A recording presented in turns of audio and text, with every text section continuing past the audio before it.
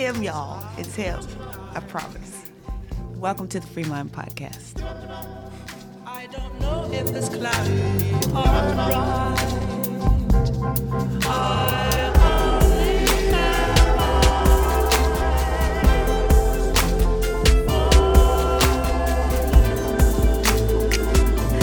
Oh, gosh. Well, You need another one? I think that's fine. Okay, cool. They know the truth. They know the Baby.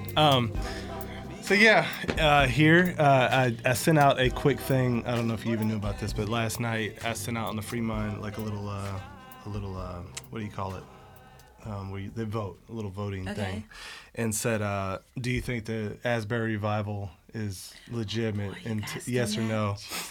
And then comment if you like have anything to add to it. And one person said was, I think I'm tired of hearing about this topic. So we feel you on that, Fair, that's very fair. And I told him, like, in essence, like, I agree with him.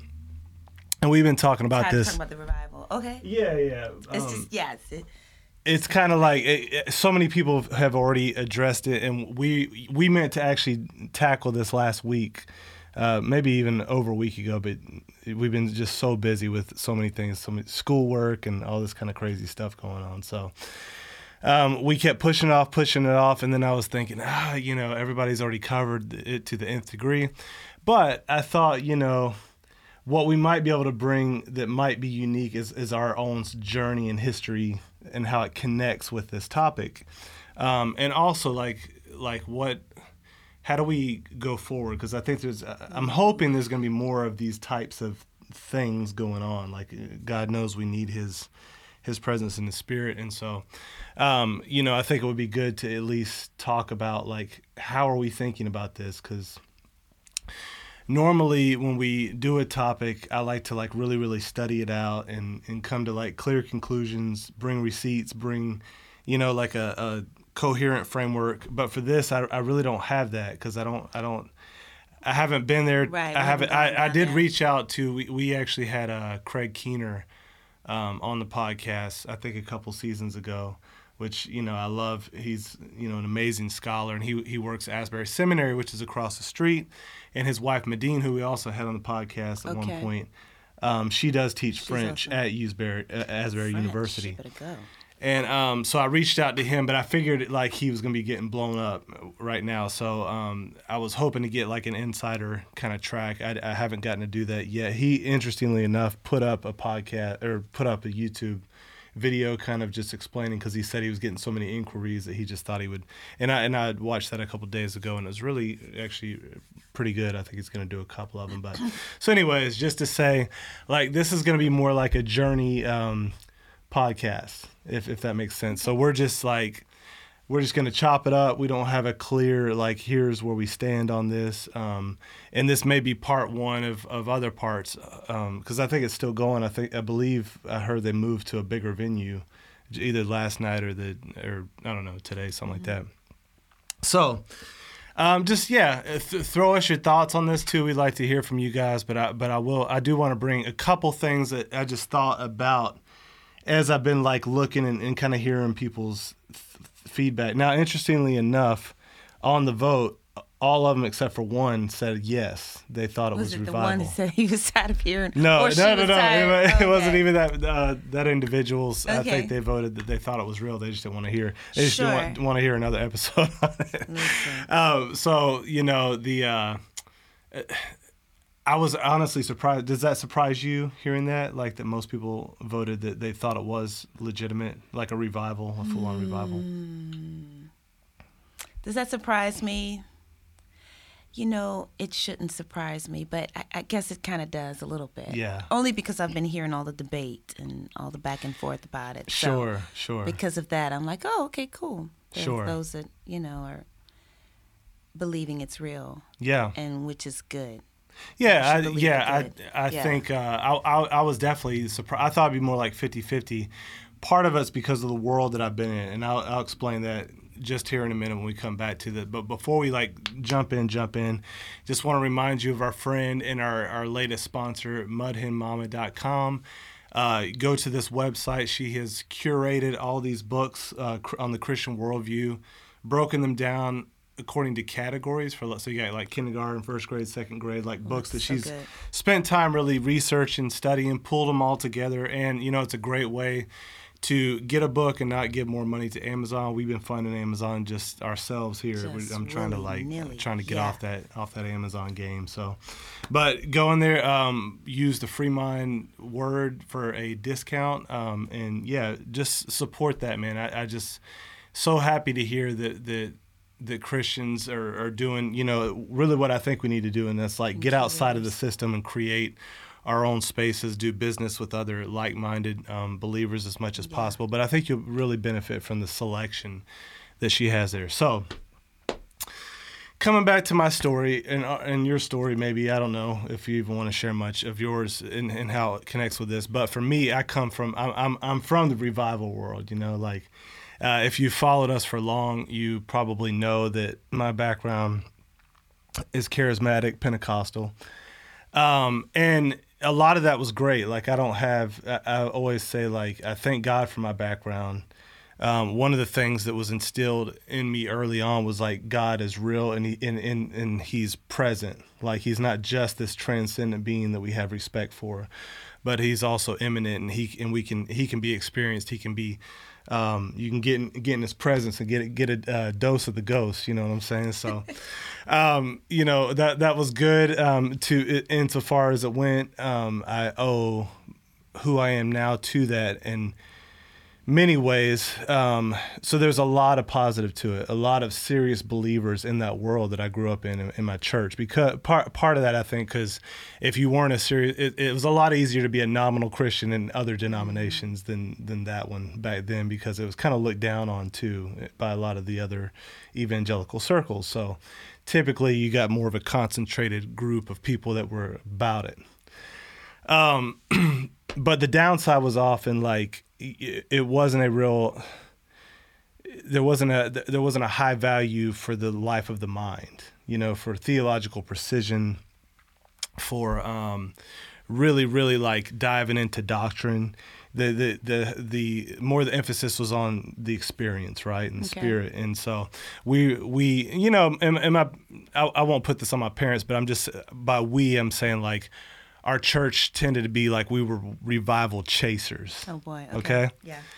So fast forward, and now, like, I go through these seasons. I go through these seasons where, like, I'll dive into one author or one group of authors, and it's like I'll read everything they got. I'll listen to everything they say. So, I've had my William Lane Craig, my Ravi Zacharias phase, the J.P. Moreland, the what was the other one? Dallas Willard, went through that phase. But probably the last, I don't know, maybe 2 or 3 years, I've been in this, like, heavy reform phase. And so it's like guys like at Moscow, like, Douglas Wilson, and I listened to this guy named, Joel Webbin and A.D. Robles, and then some of the, like, more high level thinkers of, theologians, stuff like that I've been diving into. And so it's funny because typically, like, how you respond to this revival will fall along those lines of, like, what your presuppositions are. So I probably expected more negative results because so many of the guys I listen to now and follow are in the reform world. And so there's a lot of pushback in that world, which makes sense even from a historical perspective, because Asbury, it's Wesleyan. It's like he like, him and George Whitefield even went at it back in the day. George Whitefield was your hardcore Calvinist, predestinarian. Wesley was an Arminian and developed kind of like this work of second grace doctrine that kind of led to Pentecostalism. And there was a heavy emphasis on Wesley and experiencing God, having his heart strangely warmed, like human responsibility. And George Whitefield was the sovereignty of God and this kind of thing. And they even eventually, like, publicly, I think, really got into it when they started out as friends, which made me sad when I read that part of church history. But so it would make sense that, fast forward, and the groups that are, kind of cluster along those theological perspectives are still kind of like interpret the same data from different perspectives. Now, also one of the interesting things with the Reformed side is a lot of these guys that I've been listening to that are, I mean, they're like the Reformediest of the Reformed. They've even been praying for revival, though. They've been I think aware of like the fact that we are not going to really be able to do what we need to do and what the mission of God is, what the calling is for the church without that. So that's been an interesting thing to see on that side. And I have even seen some of like the Reformed guys kind of push back on the other Reformed guys with regard to how they're interpreting this. Now, go to the other side. For me, like I think most people would expect someone from a charismatic background to automatically be happy and just be like, yes, this is it. Let's go. You know, this is God. Now, so just as a matter of like how I initially felt when I first got the text, honestly, I was like a little bit triggered. What text? Somebody texted me like, oh man, have you heard about the Asbury Revival? And so, you know, like where you might think I would have the disposition to immediately jump on board and be super excited about it, actually was like, it tweaked me slightly. Even though I'm like, I also have been one that's like, I know we need revival. I know we need outpouring of the Spirit. I know we need renewal and ultimately reformation. But it just kind of like, it hit me and didn't excite me, but made me kind of recoil a little bit. And so I had to pause and like ask, man, why is it hitting me like that, right? And I think part of it was for me is because of that revival background, where so many times you ever have something like that happen where it's like subconscious and you never really thought about it that much, but you're like, man, why do I feel like that? It was like that. And so as I began to, I would think that it would be because of, I don't know, just recent letdowns or disappointments of the state of the church right now, or the fire we desire, or what we're looking for, robust, solid, sound doctrine, or the real presence of God in churches, and the church rising up to be the church in this hour. And then you hear about revival. Really? Okay. I would think that might have been the reason for the, not skepticism, but like, okay, what the recoiling, whatever. Yeah, why wasn't I immediately excited and like leaning into that? Why was I more And then like, you can't just believe everything you hear. Sure. I mean, just because someone texts you something and it's on Facebook doesn't mean it's just real. Yeah, that it is what it's You're like, you got to look into proclaimed to be. things. Things are not always what they seem. Yeah. And so, especially with things like that. So. Well, and you know what? That's actually insightful what you just said there. That might, I think that does play a role. I think it might even go back deeper than that and go. For you, I'm sure. I'm going to psychoanalyze myself here. Go ahead. But I think even as a kid, like there was this pressure for revival. Ooh. Like in my circle, like there was like, you know, you felt like you weren't doing anything in the Christian world if revival wasn't going on, you know. And it was funny because, and this even happened in the Baptist world a lot, but you began to have people, you know, so-and-so's coming to town for a 3-week revival. Sure. And, you know, and there's this pressure to like produce results and have this experience. And I think I remember, like, and it wouldn't always come from other people like explicitly, but I think you just felt it. It was kind of in the air. And I remember putting that pressure on myself, like, man, I got to work something up here. And then being disappointed even back then with results of like, man, I didn't feel anything, or so-and-so, they you know, they caught the Spirit and I didn't catch the Spirit, or you know, I caught it, but then I was like struggling the next day. And I thought that struggle would go away once I had that experience, and all this stuff that kind of swirls around with it. So I think there was like part of that somebody even listening here might have like a thing inside when they hear that kind of language that automatically triggers you. And so that was weird for me I was like, when I began to like process it, I was like, you know what, I think it's because of history. And you know, so we were in Florida. Central Florida, but the Brownsville revival was real big when I was high school or middle school. And if you never heard of the Brownsville revival, you could probably go look it up online. But it happened I think the Panhandle, Pensacola area of Florida, and it was this massive thing. I mean, I want to say I'm not sure, but it might have lasted even up to a year. I'm not even, but really, like every day, people waiting outside on the street. Like there was some like serious stuff happening. Like I remember hearing just wild testimonies. I think even Dr. Michael Brown was involved with that whole thing. So there was like legitimate, theologians and people, leaders involved. But our church kept sending youth group up there, and they would come back and they would be kind of doing some weird stuff. Like they'd be in the restaurant and they'd start foaming at the mouth and like having these like fits. And it was kind of strange at times, but it also like really did, like a lot of kids began to, I mean, there were probably, 40, 50 kids I can remember that before that were not very serious about God, that were like about, they were bringing their Bibles to public school. They were, preaching the gospel. They were meeting before class, praying. It was something. But like anything else, like it can be messy at times. So you had some, you just had some weirdness that developed. Looking back, like I remember specifically some of the main leaders from that movement now aren't even Christians. There are a couple that still are, and a couple that are even pastors out of it. So there's kind of like a mixed bag. But it just was there's a lot of like, I think, psychological angst in me based on that kind of culture that was around at the time. And I think from like coming out of that, I have a lot of bad memories and good memories. Okay. It's weird. So the other piece of this is, while I was in high school, there was a couple of experiences I had in youth camp. So we'd have youth camp, and typically by Thursday night of youth camp, that's when you really catch the spirit. But it just happened like that. Like you probably got rejected by the girl you liked by then.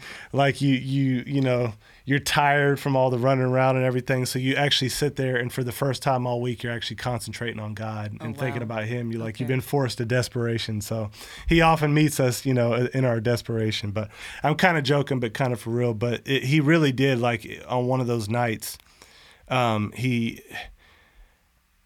really, really encountered the presence of God, like in a way I hadn't, and I wept for like an hour. That's awesome. And even I'd had this experience, this guy that I never met before, never met since, came up to me, and basically like he gave me all this stuff that I was going through, like word for word, and it was exactly what I needed to hear in that moment. So it was very interesting, and I had a few experiences like that throughout my life. Now, more times than not, it was me desiring those kinds of things, and it didn't happen. But there was enough there to give me a footing to say, I know that God met me in these moments. And it's those moments that laid the foundation for me, that later I became someone who pursued the truth because of that. So it started with this experience with God, and then developed into more theological precision. That's cool. And I think I don't know if it's like that across the board for people in other denominations, but I think for a lot of people that kind of came up like I did, that would, I don't know, maybe be the case more often than not. Is like it starts in that kind of way, and then you kind of work it out, like faith seeking understanding kind of deal. And had I not had those experiences, I don't know that I would have made it through the doubting times that I did go through. And so, that's why I look back on that stuff, and it's kind of like this weird mix for me. But so I felt that, but then I said, and let me say this too. So the other thing you said, I think is very true as well. Like even in recent times, in that circle, if you're not careful, there's this it can be combined with that kind of Gnostic, like let's withdraw or escapist mentality, like, man, we need a revival in our church, and we want to get people to come back to church, and basically if we can just get back there and meet there and live there and just worship all day and night, and kind of withdraw from this crazy world. That's what we want, And I think with all the studying that we've been doing on the kind of separatist pietist movement, and the escapism and the passivism and all that type of stuff. When I began to hear initially what the revival was like, I was like, I wasn't supercharged by it, if that makes sense, because it felt to me like, man, is this just another way for us to not engage this battle that we're supposed to be engaging in right now? There's so, like, I feel like, there's been an awakening in my heart and mind to like Big Eva and just evangelicalism as a whole in this past 2 years. And I think that this this kind of sub branch of evangelicalism that's always looking for the next revival. And it's like, for what? Like, what is it amounting to? These experiences that we've had and all this stuff. So anyways, I think there is something that it's amounting to, but I'm just letting you guys know this was just what I initially felt, what was swirling around in my heart. If you want to grow in your confidence in knowing what you believe and why you believe it, if you want to ground your faith in biblical Christianity and step into who God has called you to be, I want to tell you about a great program put on by Impact 360, and it's called Propel. Propel is a 1-week transformational leadership and discipleship experience where high school students gather together to be grounded in a biblical worldview as they learn how to follow Jesus, have a godly influence, learn how to disciple their peers, and boldly live out their faith in their daily lives. So they're having 2 sessions this summer. The first one is June 19th through the 25th, and the second one is June 26th through July 2nd. These programs fill up really quickly, and I promise you will not be disappointed. So we'll put the link below if you're interested in looking into it, and we'll see you this summer.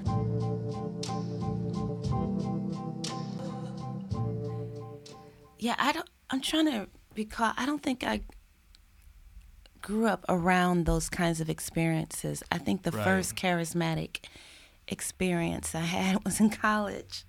And it might have frightened me a little bit, and I might have recalled because I didn't understand what it was. Later on, of course, into a relationship with Jesus. But, revivals for me were just those planned services where a speaker would come in, and it would last 3 or 4 days, and you were really charged or really inspired or received the message. It was powerful worship, but that's it. I think the revivals, the Brownsville revival, things I just read about and heard about. I don't know that I've been involved in any. Now I've gone to some tent meetings and some things like that, some revivals, but never gone to a revival where it lasted for weeks and weeks and days or whatever. So that's my experience. But when I heard about it, what did I think? I was like, oh, how cool. But I didn't give it a whole lot of thought. Maybe I should have. But then when it kept on going, I was like, okay, maybe this could be something cool. Yeah. I tempted to confess some things. So I think I looked at it like the worship movement, the big worship movement amongst the collegiate atmosphere where it's big, it's moving, it's emotional. But then when it began to carry on and on and on, I was like, okay, what is this really? Inquired about it. So. And then I know a few people who, when people begin to drive down there to go check it out, that's when I was like, okay, this must be something. What is this? Right. Yeah. So, what is this thing? So, yeah. What is this? That's good, babe. I think we were kind of like feeling that, similarly there. So the more I began to look at it, I initially saw, because I'm following these, more reformed guys on Twitter.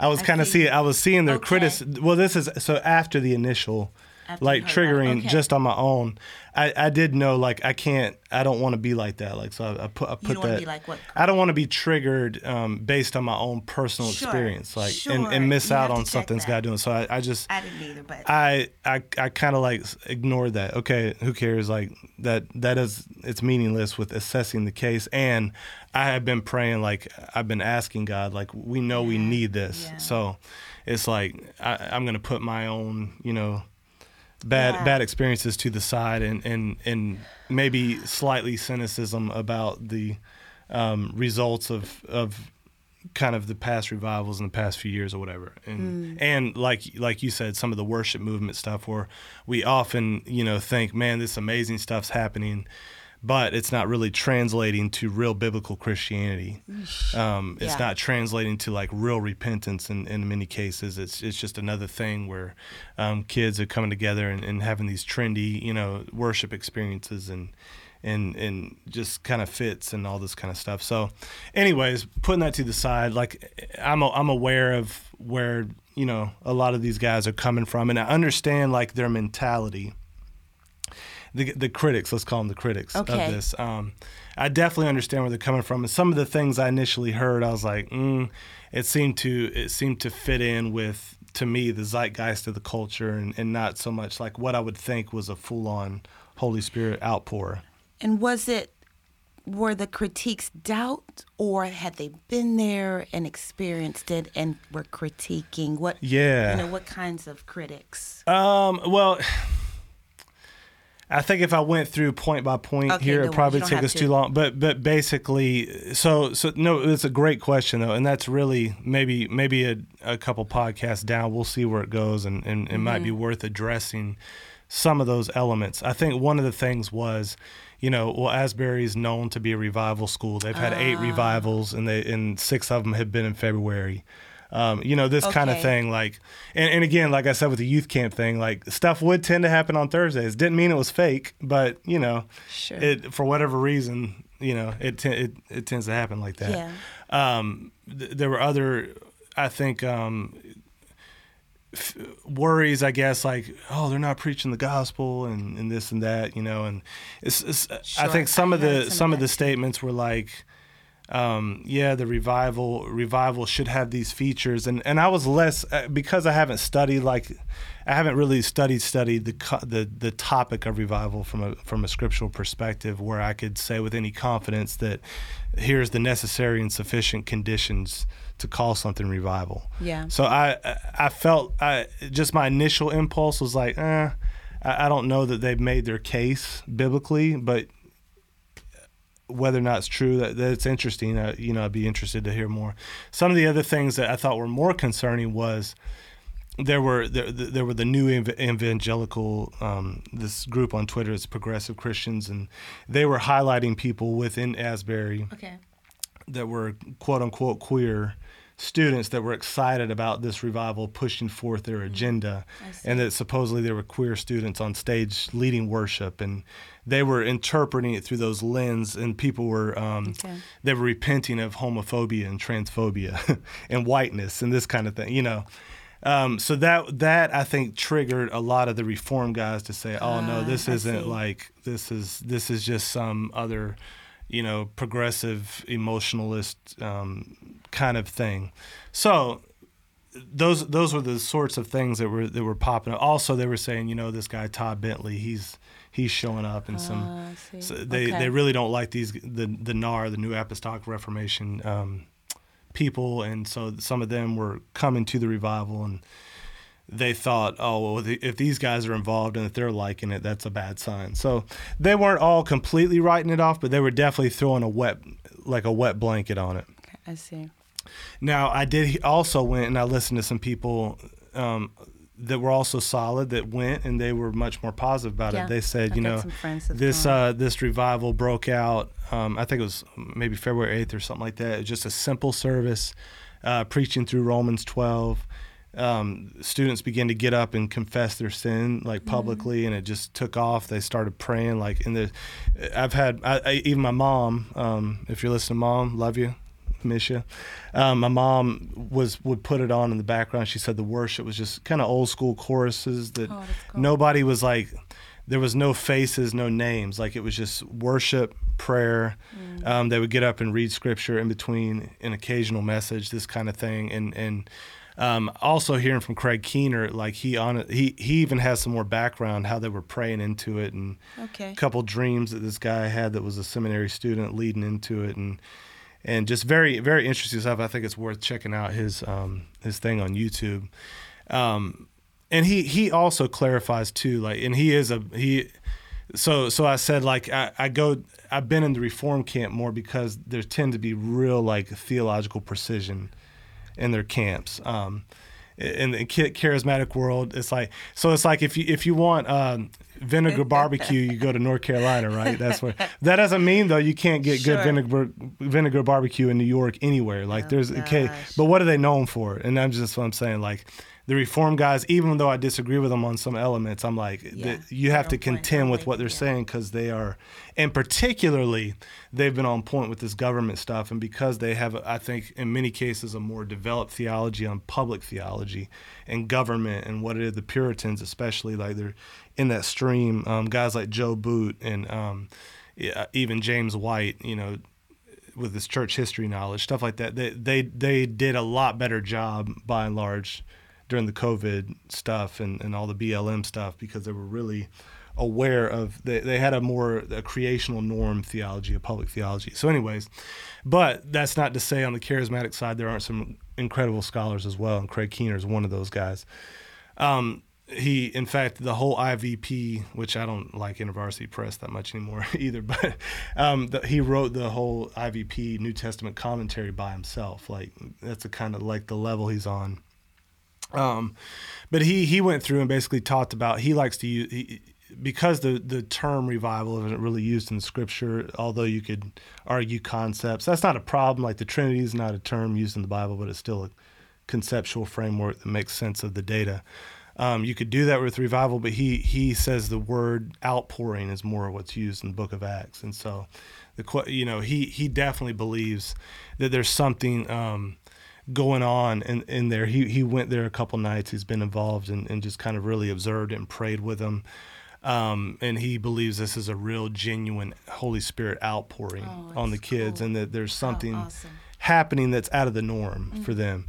One Reform guy, I think it's Sword and Trial podcast, Tom Askell, I believe, super Reform, not a revival guy, but he kind of had the same position that I'm basically have come to, which is like an optimism, like a cautious optimism, he called it.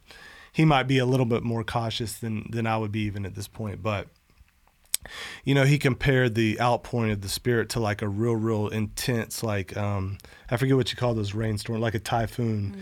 But he said, you have the rain throughout the year, like you have the rain season, all that kind of stuff. It's back and forth. So you have the process, the sort of mundane, ordinary process of God and the Holy Spirit, but then you have these intense outpourings that they do something in a moment or in a short period of time that those more regular things can't accomplish.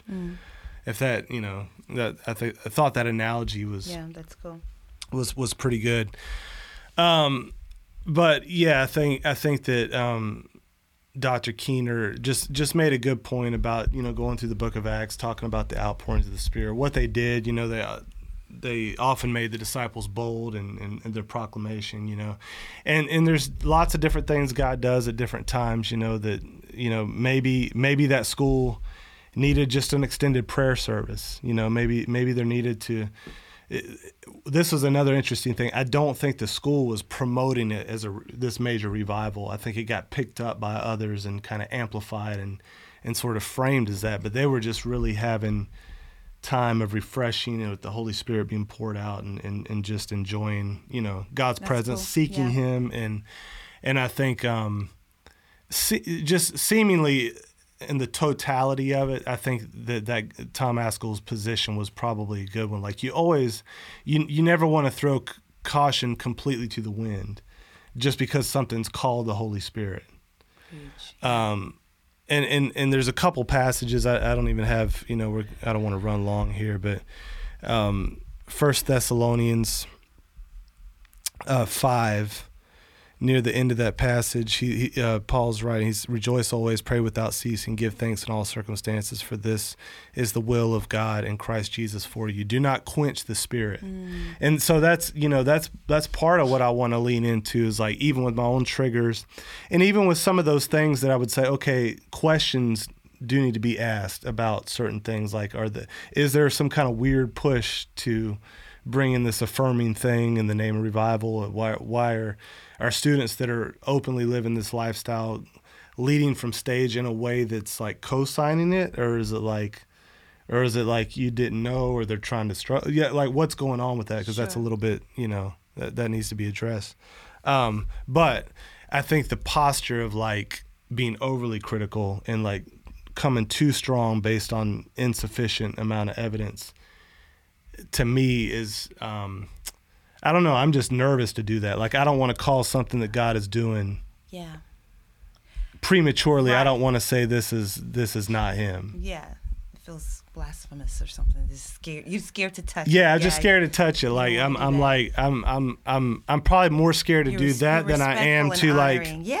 Get into it a little bit and then see if I know for sure that this is like, no, this isn't of the Spirit. This is marked and characterized. The DNA of this thing is Antichrist. Then I could say, with more confidence, like I don't know what's going on, but it doesn't seem to be a work of the Spirit in the general sense here. For sure. But anything short of that, I'm just like, I would be nervous. And, it's like at this point, it's like, man, I'm checking my own heart and saying, do I really want an outpouring of the Spirit with all that comes with that? Of course. Yeah. I don't want to be a person who quenches the Spirit because I'm being overly cynical. Absolutely. But and this is good. He says, do not despise prophecies here. Now, of course, if you're listening, you're a cessationist. You're gonna, basically think that passed away after the canon was closed or after the apostolic age. I'm a continuationist, so I would believe that some of those things are still going on. But somebody, I heard a preacher once saying, when do you have to say do not despise prophecies? When you're tempted to despise prophecies, right? Okay. So something, it was probably like it is today. Like people misuse that category often. And so he's saying, even though it gets misused, don't despise it. Okay. Like it is done rightly. It's from the Lord, and we need that in the building up and the equipping of the saints. But he says this, but test everything and hold fast to what is good. Oh, abstain from every form of evil. And that's the part where I want to challenge my charismatic brothers and sisters, because sometimes any question raising in the context of that is swatted away as being like out of bounds. Yeah. How could you possibly even, so I think that is that's as unbiblical as some of the folks on the other side that are too quick to quench the Spirit might be. Yeah. So I think it's within the bounds to test the spirits. Now you want to do that with the right heart, and you want to be leaning the right direction as you do that. You want to do it with all humility, but sometimes there needs to be questions asked. Yes. Does that make sense? Absolutely. Same thing, and again, a little bit of a different context, and you just have to read that on your own. But in 1 John 4, he's talking about that. Beloved, do not believe every spirit, but test the spirits to see whether they are from God. For many false prophets have gone into the world. And he's dealing with a specific battle here between what I think, if I'm remembering properly, what was like a proto-Gnosticism. He said for these particular false prophets he said, by this you will know the Spirit of God. Every spirit that confesses Jesus Christ has come in the flesh is from God, but every spirit that does not confess Jesus is not from God. This is the spirit of the Antichrist. So there were some people, I guess, that were saying Jesus didn't actually come in the flesh, or whatever. And there was this battle going on. So there's the connection between the Spirit and truth, right? He was like, this is how you'll know if a spirit is from this world or that world, because it can be tricky at times. So I do think the Reformed brothers are right from the perspective of like, we do need to question things, we do need to test things. But I don't know that in this case that I think there might be too much of a leaning to too quickly pronounce this as something that's not, that I don't think the evidence that they presented calls for that strength of discount, or that strength of wet blanket yet. Yeah. And oddly enough, there's, one of these super reformed guys that I follow and really have benefited from his work, Andrew Sandlin, that wrote Creational Worldview. Okay. He wrote this on Twitter last week. He said, it's ironic that many of the same critics of 18 to 22-year-olds, when they fornicate, abandon church, and refuse to work hard, are equally critical when they humble their souls before the Lord, publicly repent, confess their sins, and sing nonstop praises to Jesus Christ. That's good. You don't get to have it both ways just because their form of public repentance and praise doesn't tickle your sectarian theological fancy. And then he went on to say this: whether or not Asbury is a genuine revival, be sure of this: God can send revival to people who hold bad theology. So from his perspective, but I'm just telling you, even from the Reformed, he's saying God can send revival, he says, to strict cessationists, strict continuationists, faith healers, egalitarians, complementarians, dispensationalists, high liturgists, low liturgists, fundamentalists, and even in a pinch, curmudgeonly Calvinists. That's good. So I think that, I would say that even from the Reformed perspective, I would probably more lean toward what he's saying in Tom Ascol. Lean into this, pray that God, because we know to do what we need to do, it cannot be done on anything less than an outpouring of the Spirit. Now, this does connect, because I'm going to bring up this guy's name, and some of you even listening might be like, man, how could you possibly bring this guy up in a good way? Others of you will be thinking, how could you even give this qualification to bring this guy up? He's awesome. But Dutch Sheets, he's a revival guy, right? He's been part of many of these national revivals, and he's all about, he's been in it for years. Now, the other guy I listened to, Joel Webbin, has publicly called Dutch Sheets a heretic. Really? So I'm just giving you different perspectives. Sure. But no matter where you land on Dutch, this is a revival guy, and what he was saying I thought was actually good about this. He was saying, he was challenging people. He asked this question. He said, how is it that we had the Jesus revolution or the Jesus revivals of the 60s and 70s? We had all this good, but how do we have that and then lose the nation? And from his perspective, he was saying it's not enough to just have these outpourings. Another guy in that world was saying, we have to see, even from the charismatic revivalist side, we need to see these revivals and these outpourings like the gas in the tank of the car. This isn't the thing. We can enjoy it and we can appreciate it and we can relish in it when it comes and love the presence of God, but we have to realize that's not the end in of itself. We take that and that needs to be formed into Reformation. Yeah. And so good.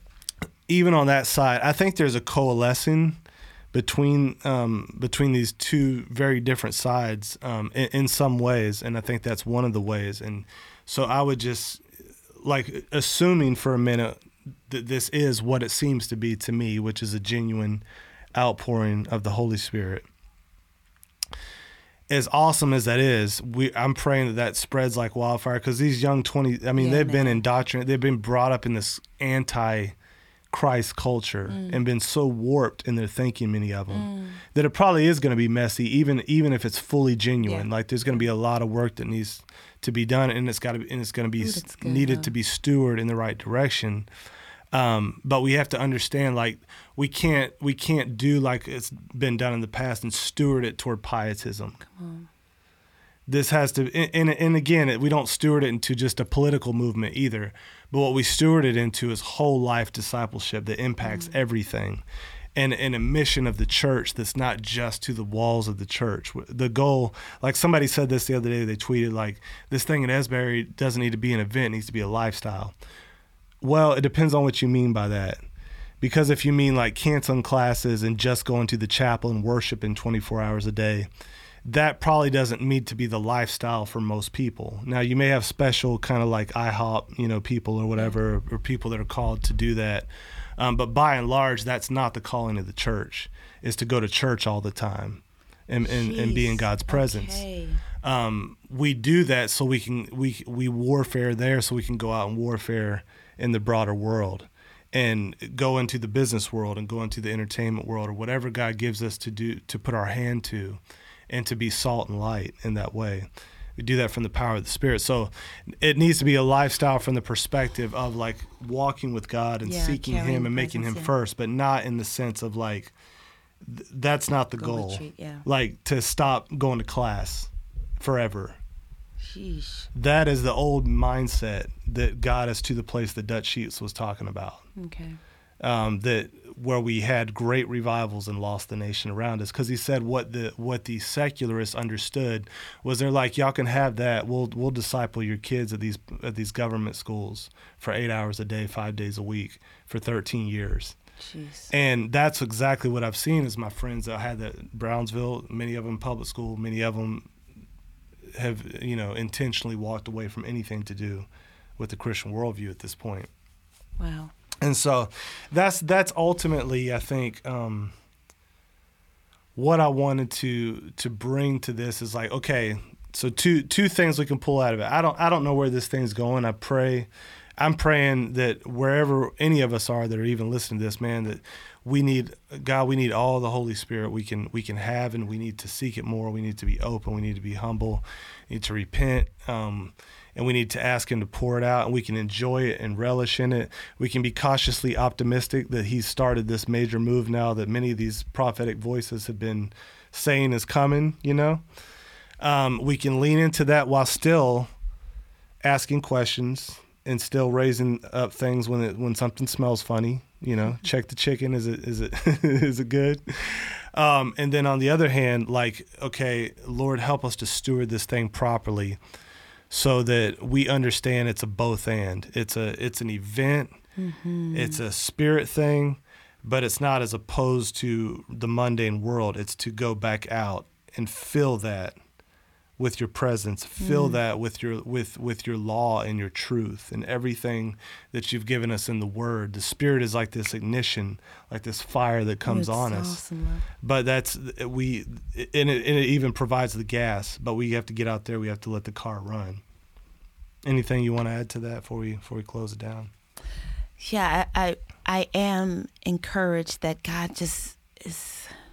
Not to be trifled with. The timing, I saw on, someone posted that, right shortly after the Grammys presented that satanic offering, that this outpouring happens, and it's spreading and it's wreaking more, quote unquote, havoc than Satan intended through that little foolishness. Man. So I'm just loving that the timing is just wonderful. God's just brilliant on that. For sure. And it's interesting, like when you watch it, it's like the opposite of what you saw at the Grammys. There's a purity to it. There's a humility to it. There's just like just an honoring of God that kind of just makes you tear up. It's spreading. People are coming in droves, standing in line. Like you said earlier, they're moving it. So, I envision, Lord, let it spread to these that's the thing. Like I hope it gets to the point nobody even goes there, because it's happening everywhere. And somebody prayed this the other day, Lord, let it start to happen in the secular universities. That's what I was praying. You know what I'm saying? Said, Lord, let these mainstream institutions, Christians there, gather and pray, and God move there as well. Man. But I think. Yeah. But it would be interesting if he were to start this, among the youth like that. And I've heard many times, like the First Great Awakening, that was more of a Calvinistic move. The Second Great Awakening was more on the Wesleyan or Arminian kind of charismatic side. But they said